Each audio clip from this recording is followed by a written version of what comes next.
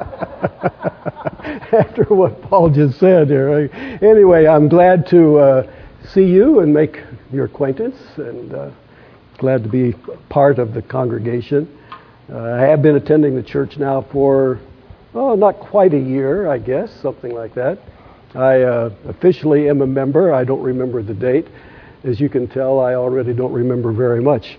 No, that's really not quite the case. But anyway, I'm glad to be here with you and share this time. For this morning's thoughts that we have, I want us to turn to a particular book, but I should, it will be the letter, the little tiny letter that Paul wrote to a man by the name of Philemon. If you would like to turn to it, we're going to hear it read here in just a few minutes, but it's the letter that comes right before Hebrews, if that will make it a little bit easier. Hebrews is a bigger book. Find Hebrews, and then the book that comes right before it. 23 verses long or something like that. Not very long. Anyway, the title of my comments for this morning are simply this.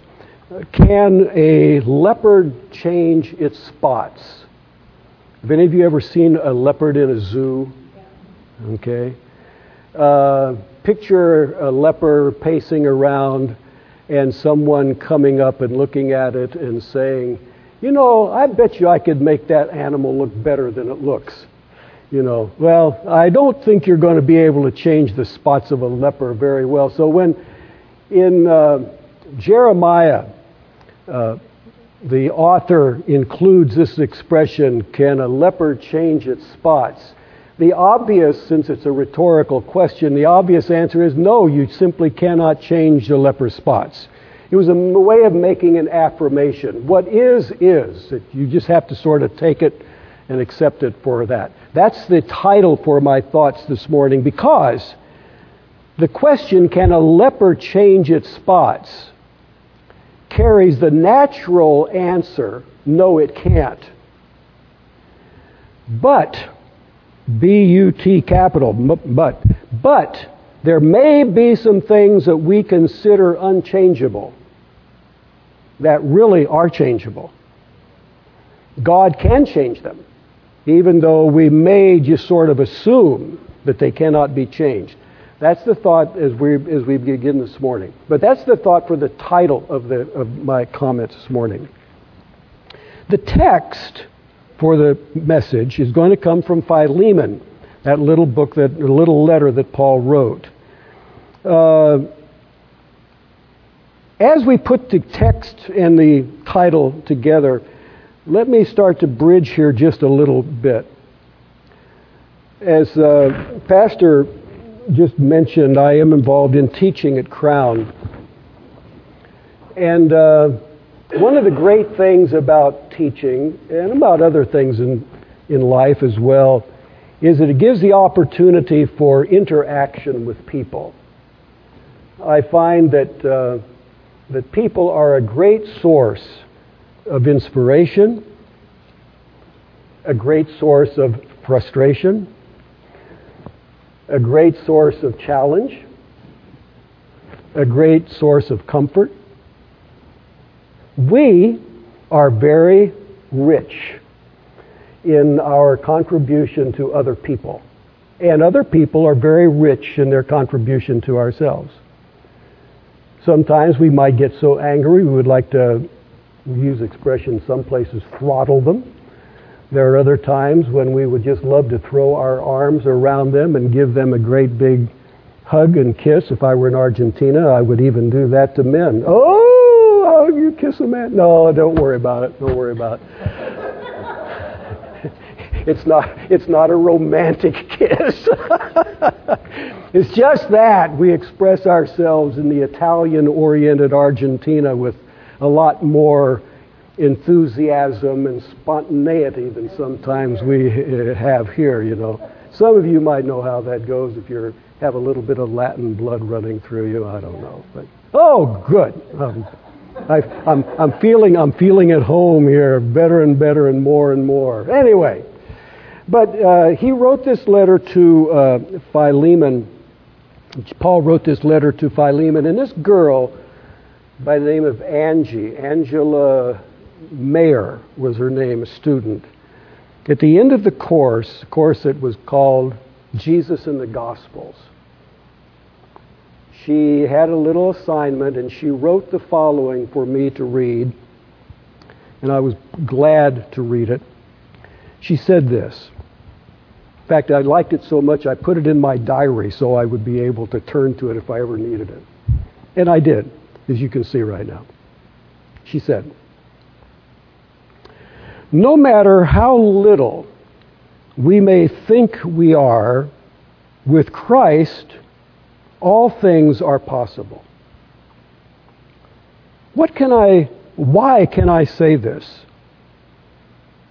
Because, Angie went on to say, Jesus can take the tiniest seed and through his love, patience, and adaptability, Jesus can grow it into something wonderful, growing toward the light and absorbing the sun, S-O-N, the sunlight. Well, I happen to know more and more about Angie because I've had her in another class since she wrote this. And I also know that she is experiencing the kinds of things she's talking about.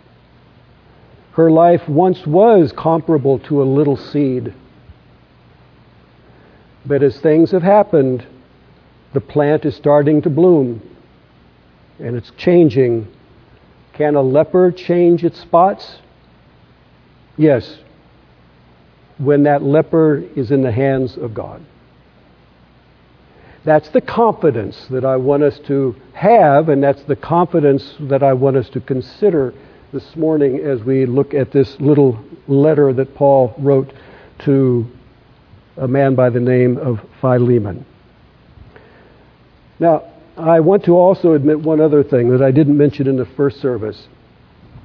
I happen to find stories very, very helpful. Now, as a professor, I can read all kinds of textbooks that some people are going to think they're so dry, they're so theoretical. I know I have to read those. And I don't disparage them. It's just that I know that that's a certain kind of literature that is helpful. But I also know that stories about human people are a great source of information. As we look at how you take these concepts and they're applied into local circumstances and relationships. And so we're going to look at three people this morning. Paul, who wrote the letter, Philemon, the man who got the letter, and Onesimus, the person about whom the letter is written. So those are the three people. There are more than that, those people in the letter, but those are the three we're going to look at. I'm going to ask Paul if he would come now and read for us, as you can turn to it, the letter that Paul wrote to Philemon. Okay, Paul.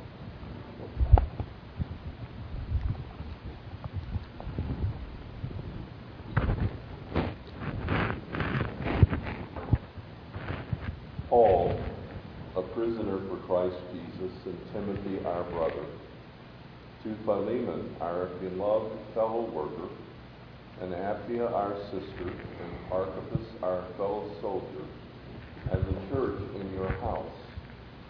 Grace to you and peace from God our Father and the Lord Jesus Christ. I thank my God always when I remember you in my prayers, because I hear of your love and the faith that you have toward the Lord Jesus and for all the saints. And I pray that the sharing of your faith may become effective for the full knowledge of every good thing that is in us for the sake of Christ. For I have derived much joy and comfort from your love, my brother, because the hearts of the saints have been refreshed through you. Accordingly, though I am bold enough in Christ to command you to do what is required, Yet for love's sake, I prefer to appeal to you. I, Paul, an old man and now a prisoner also for Christ Jesus, I appeal to you for my child Onesimus, whose father I became in my imprisonment. Formerly he was useless to you, but now he is indeed useful to you and to me. I am sending him back to you, sending my very heart. I would have been glad to keep him with me in order that he might serve me on your behalf during my imprisonment for the gospel. But I preferred to do nothing without your consent, in order that your goodness might not be by compulsion, but of its own accord. For this perhaps is why he was parted from you for a while, that you might have him back forever, no longer as a bondservant, but more than a bondservant, as a beloved brother, especially to me, but how much more to you, both in the flesh and in the Lord. So if you consider me your partner, receive him as you would receive me. If he has wronged you at all, or owes you anything, charge that to my account. I, Paul, write this with my own hand. I will repay it. To say nothing of your owing me even your own self. Yes, brother, I want some benefit from you in the Lord. Refresh my heart in Christ. Confident of your obedience, I write to you, knowing that you will do even more than I say. At the same time, prepare a guest room for me, for I am hoping that through your prayers I will be graciously given to you. Epaphras, my fellow prisoner in Christ Jesus, sends greetings to you, and so do Mark, Aristarchus, Demas, and Luke, my fellow workers. The grace of the Lord Jesus Christ be with your spirit.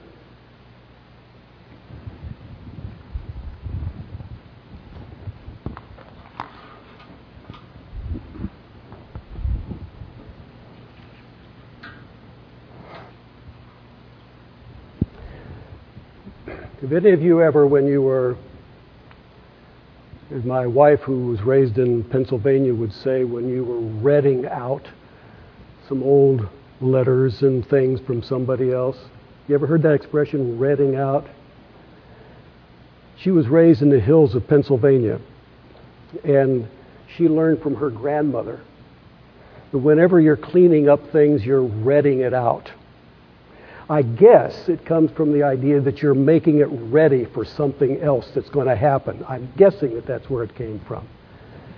But have any of you ever, when reading out things, run across some letters from somebody that was maybe a grandmother or a grandfather, and you decided, I'm going to read this letter and see what they had to say? Has that happened to any of you guys? Has it? Have you?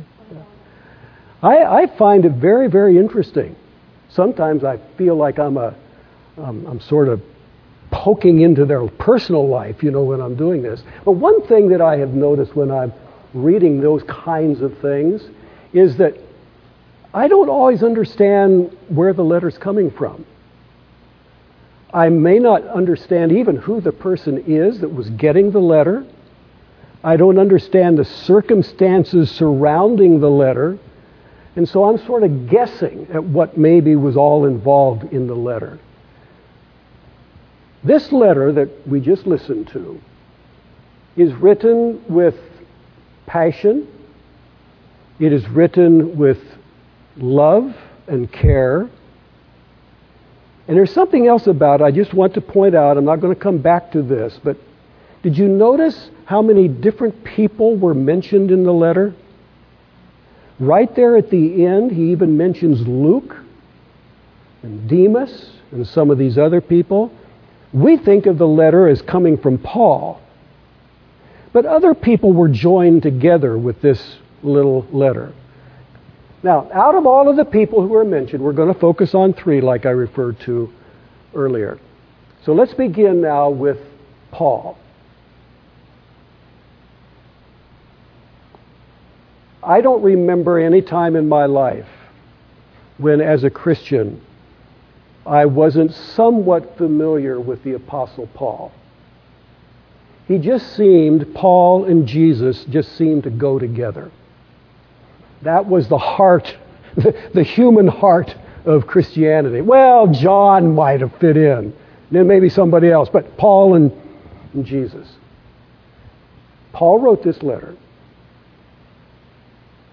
But Paul, who wrote this letter, was not always what he was when he wrote the letter. Paul was raised in a home that was very religious. His father was a Pharisee. Now, do you remember how the Pharisees are portrayed in the Gospels? They are rigid. They are always right. They have the answers. They show off their righteousness. They are the epitome of the Jewish religion. Paul was raised by a man like that. He was raised in the home of a Pharisee. Now, let's go a little step further. How did the Pharisees and Jesus get along? There was no love lost. Now, we would say that Jesus loved them, and he did. But I have to admit, some of the things he said about the Pharisees, I'm not so sure I would be free to say to other people. I don't think that I would be able to call anybody that I knew a whitewashed sepulcher.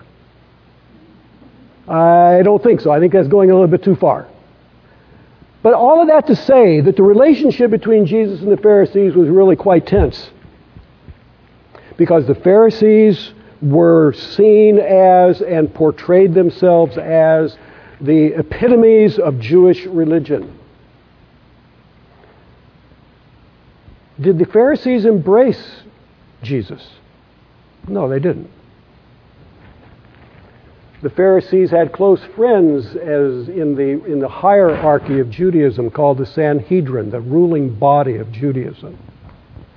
And you remember that it was the Sanhedrin, with the support of the Pharisees and others, who finally decided there's only one way to take care of this Jesus guy, and that is somehow kill him. And they did. And killing people in crucifixion is no cakewalk. It's no cakewalk to watch it, and it's no cakewalk to do it. But that's how they got rid of Jesus. They hated him. Paul was raised in the home of a Pharisee.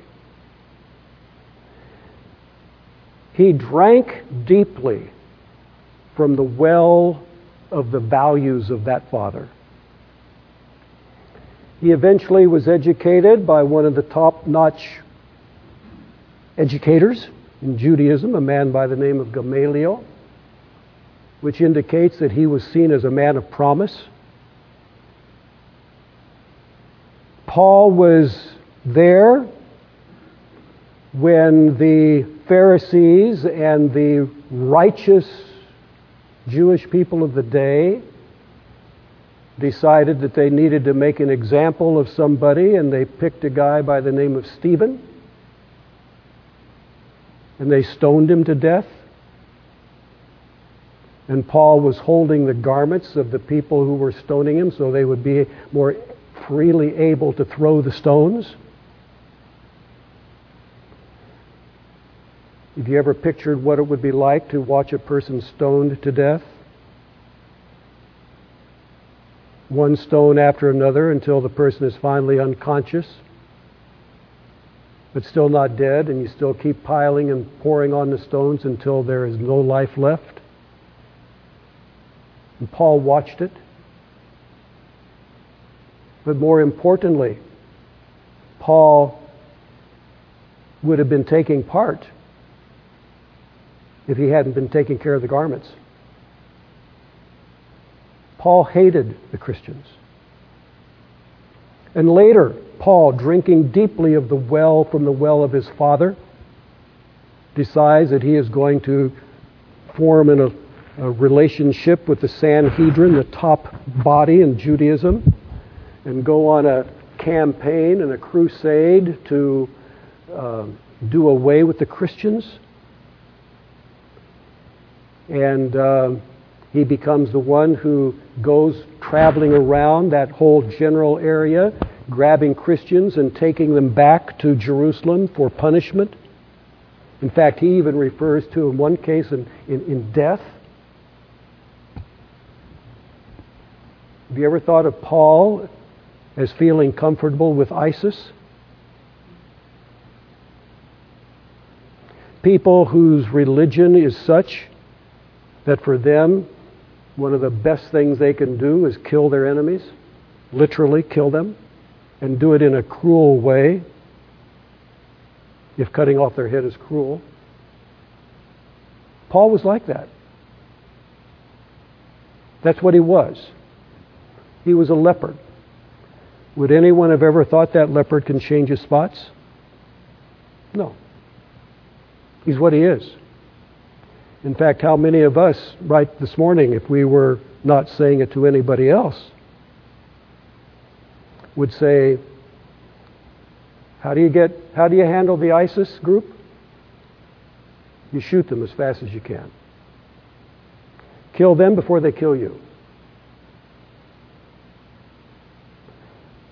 I'm not just pretending. I have seen it in writing, and I've heard people say it. In fact, I have to admit that down deep in my gut, I sometimes think the same way. That is the only way to take care of it. I know what they want to do. Kill them first. Paul fit into that mentality. By the time he writes this letter, he's not that. He's a different man. He goes from cold to from a person who calculates and imposes, he goes to being a gentle, warm, embracing person. How many of us have ever experienced character change like that?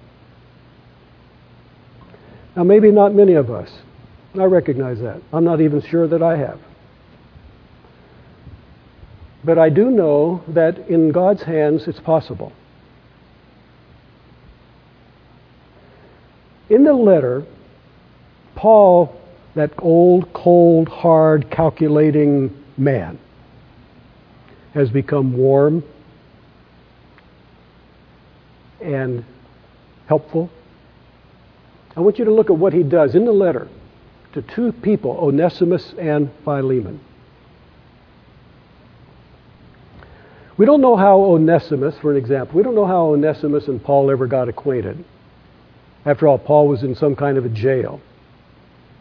Somehow Onesimus ends up finding him. Don't know. That's a bunch of the unknown story, the background of the story. Eventually, Paul finds out that Onesimus is a runaway slave. Eventually, Onesimus becomes a Christian. And eventually, the topic comes up. Now what do I do? What would you tell a runaway slave? Pretend you were Paul.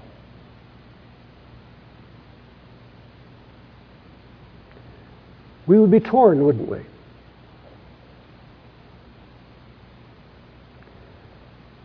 The one thing, though, that I find that Paul doesn't say about Onesimus is very helpful.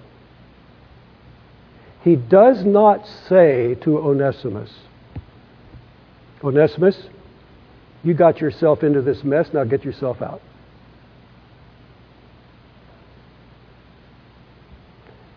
Paul knows, after all, he refers to it in his letter, that at some point Onesimus had pilfered some money or stolen some treasure or created some kind of financial problem for Philemon, the owner, and he had run off with the money. He knows that Onesimus has left his master in a lurch.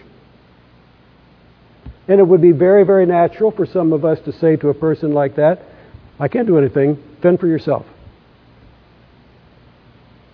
But Paul doesn't do that. He involves himself in the problem of Onesimus and does what he can. He's a caring, loving, giving person. And he writes a letter to the master of the slave, a letter that he did not have to write. Simply saying, Onesimus, take care of it. You've made the mess. Clean it up. He didn't do that. He would have done that earlier in his life, but not now. Look what he does with Philemon in this letter. Did you notice as Paul was reading how frequently I have two Pauls there, how the author Paul says things like this: I ask you, I suggest, I recommend, I hope. And he never tells Philemon, do this. You notice that? You notice the approach? He is working with Philemon.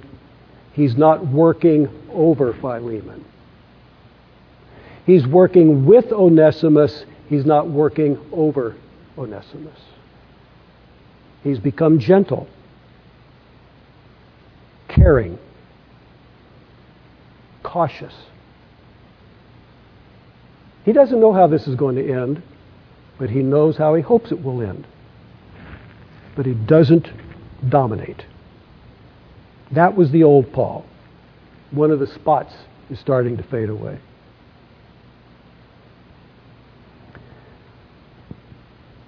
Perhaps some of us have seen changes like that in our lives. I hope so. It's not easy. I'm not always sure how much character change I've experienced. I don't know. I'm not always sure that we can see the character change in ourselves. Maybe others need to see it. But it can happen. Let's look at Onesimus now for a few moments. What about this fellow? Onesimus is a slave who runs away from his home, his master. There's so much we know about slavery in the time of Rome that we don't know anything about it as far as Onesimus is concerned. For an example, a person could become a slave by being a prisoner of war. And wars were common, just like they are now. And taking captives were not to take them and put them in some kind of prisoner of war camp. Taking captives was to get the people and make a slave out of them. So the person who became the slave, if that was the background, were people who were already involved in violence, one way or the other. So you could become a slave by being a prisoner of war. You could become a slave by being captured by slave takers, people who travel around and take boats and enslave people.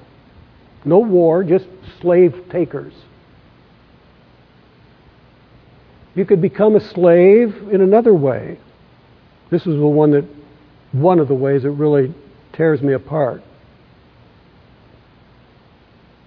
The time of Rome, when a woman ends up carrying a baby and a decision is made, whole nother story, why that mother doesn't want that baby. One of the ways of disposing of that baby is to put it in the gutter of some Roman city. and wait for somebody to pick up that baby. But why would someone want to pick up that baby? Because it was a potential source of income. You either sell that child when they got old enough, recuperate your investment. If it's a girl, you maybe turn it into a prostitute. But the child never knew anything other than that. People could become slaves for that reason. If it were a boy, perhaps the boy were raised to become some kind of a physical slave. There were other ways that people became slaves. If you happen to have gotten yourself into financial problems and had a great big debt, and your family was now involved in the situation, you could sometimes sell yourself as a slave to help take care of your family or pay off the debt. That's a pretty high price. But then there was another situation, and this one is really a hard one. I want you to really picture with me now that there was someone in this congregation who had really, they were not family. They were a fellow Christian here in this church, and they had gotten themselves into such financial problems that you decide to sell yourself as a slave and give that money to your fellow Christian. There are cases like that have been found in literature. You could come from a variety of backgrounds, but you're still a slave. You still end up with no freedom. And that's where Onesimus was. When Onesimus becomes a Christian, again, there's something else that doesn't happen. It doesn't have to do now with Onesimus carrying a letter or what Paul said. No, this is something different. The one thing a slave could never do is to ask a Christian to accompany him, the slave, to a Roman officer and explain that he had now become a Christian. Could the Roman man write a letter of emancipation? Becoming a Christian did not free you from any of society's obligations. You were a slave, whether a Christian or not. And that's where Onesimus was. But Onesimus goes back to Philemon, knowing that. The one thing that I hadn't mentioned yet, that by going back, Philemon had the possibility and the right to have Onesimus crucified.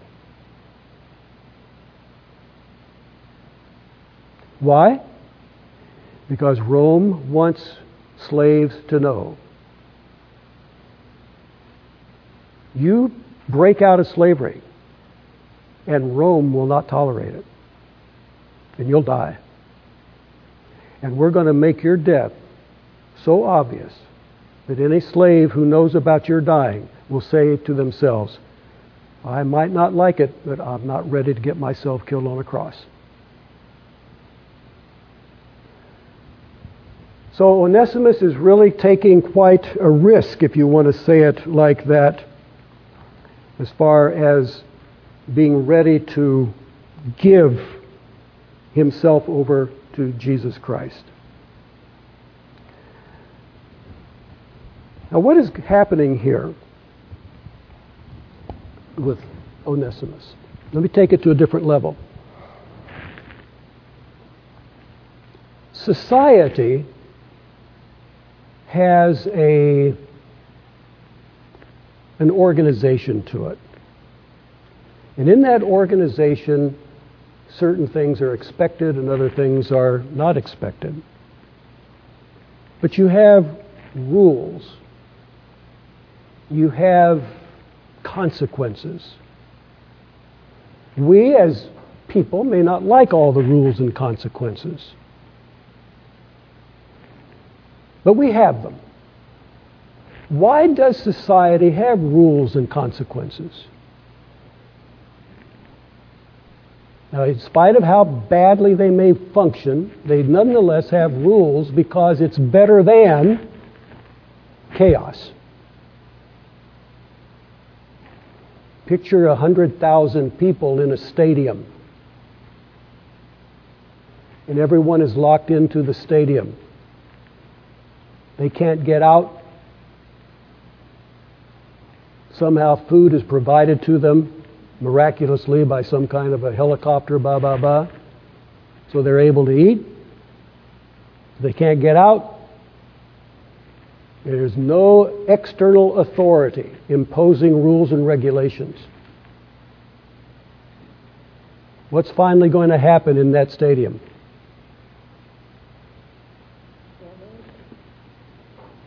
Power is going to start to rule. And it will be chaos. Any rules would be better than none. See, in society, we have to have some rules. You have to have something that provides a little bit of cohesion. They may not be good rules. And people might get hurt because people violate, all the kind of things you can imagine. But just think of the opposite, no rules, and what would we have?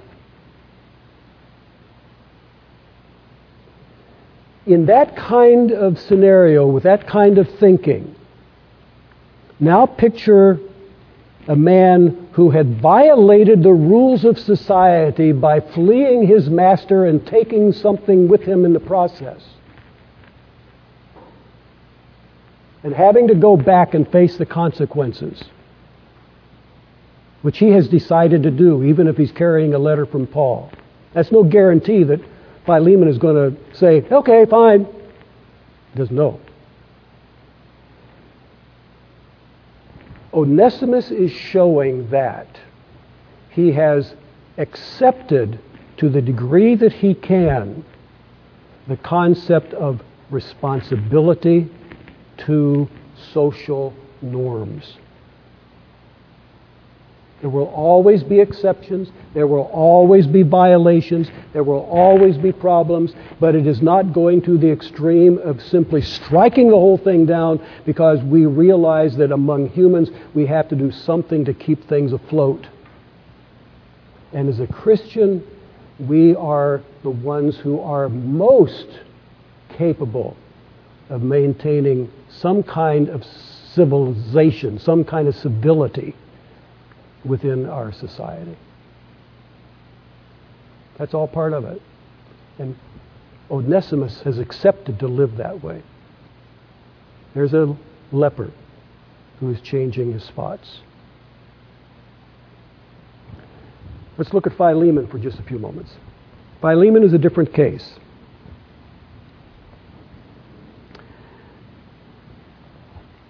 Put yourself in Philemon's shoes.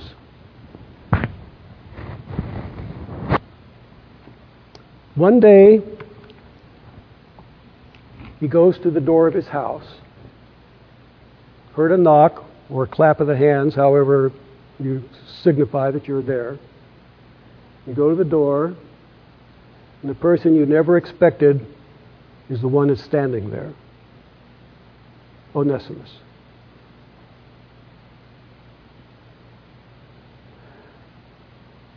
What is Philemon going to think? He hasn't read the letter. He hasn't heard from Paul. Onesimus gives him the letter. Philemon takes a moment to read the letter.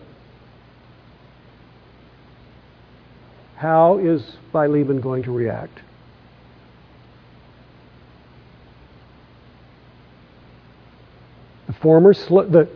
The person that Philemon still considers his slave has brought the letter back. And he reads that Paul is asking Philemon to do something favorable for Onesimus.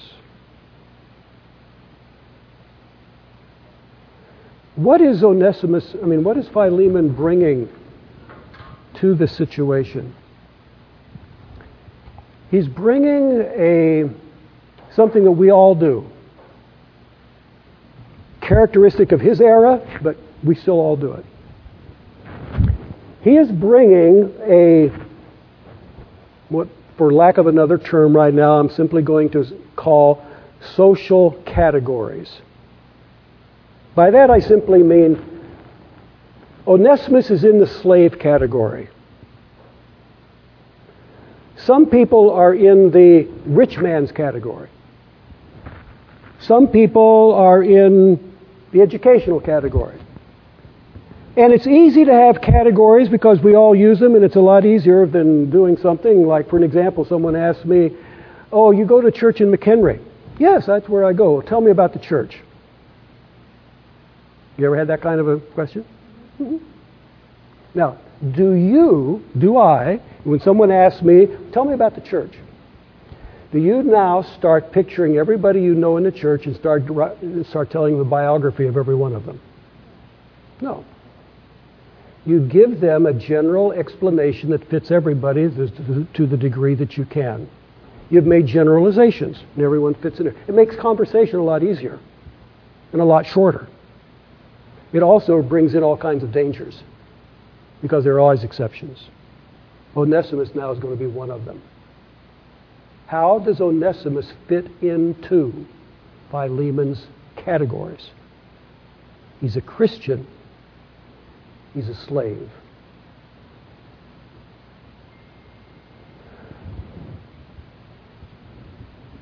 But Paul introduces a very new word into the conversation.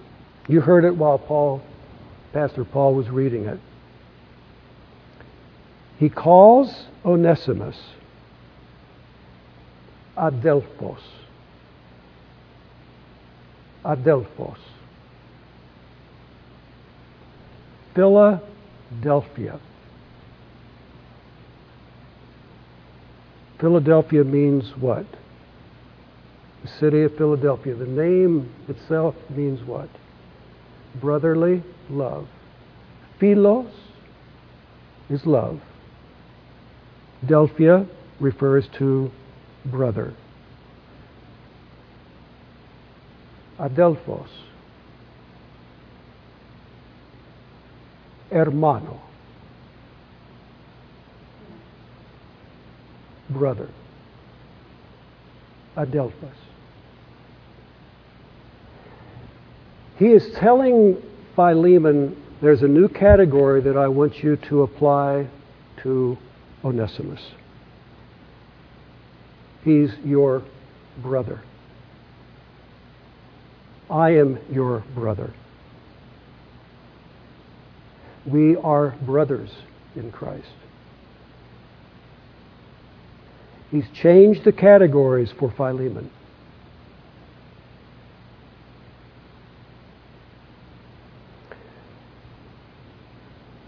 I have 3 daughters.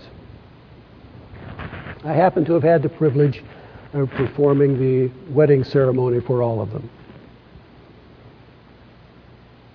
And part of a wedding ceremony is having some comments for the spouses.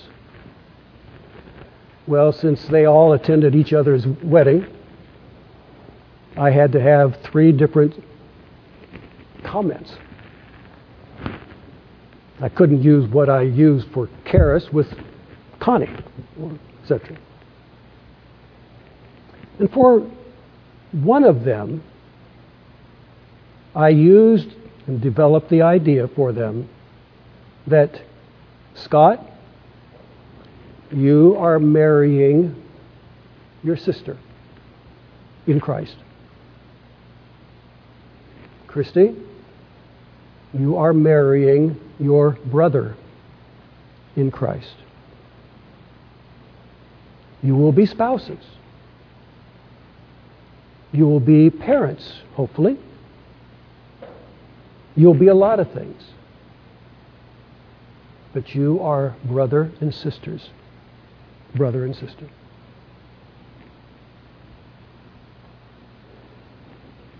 When I grew enough to understand in my life, I realized that my wife Joyce, who has been gone now for 5 years, was more than my wife. She was my sister.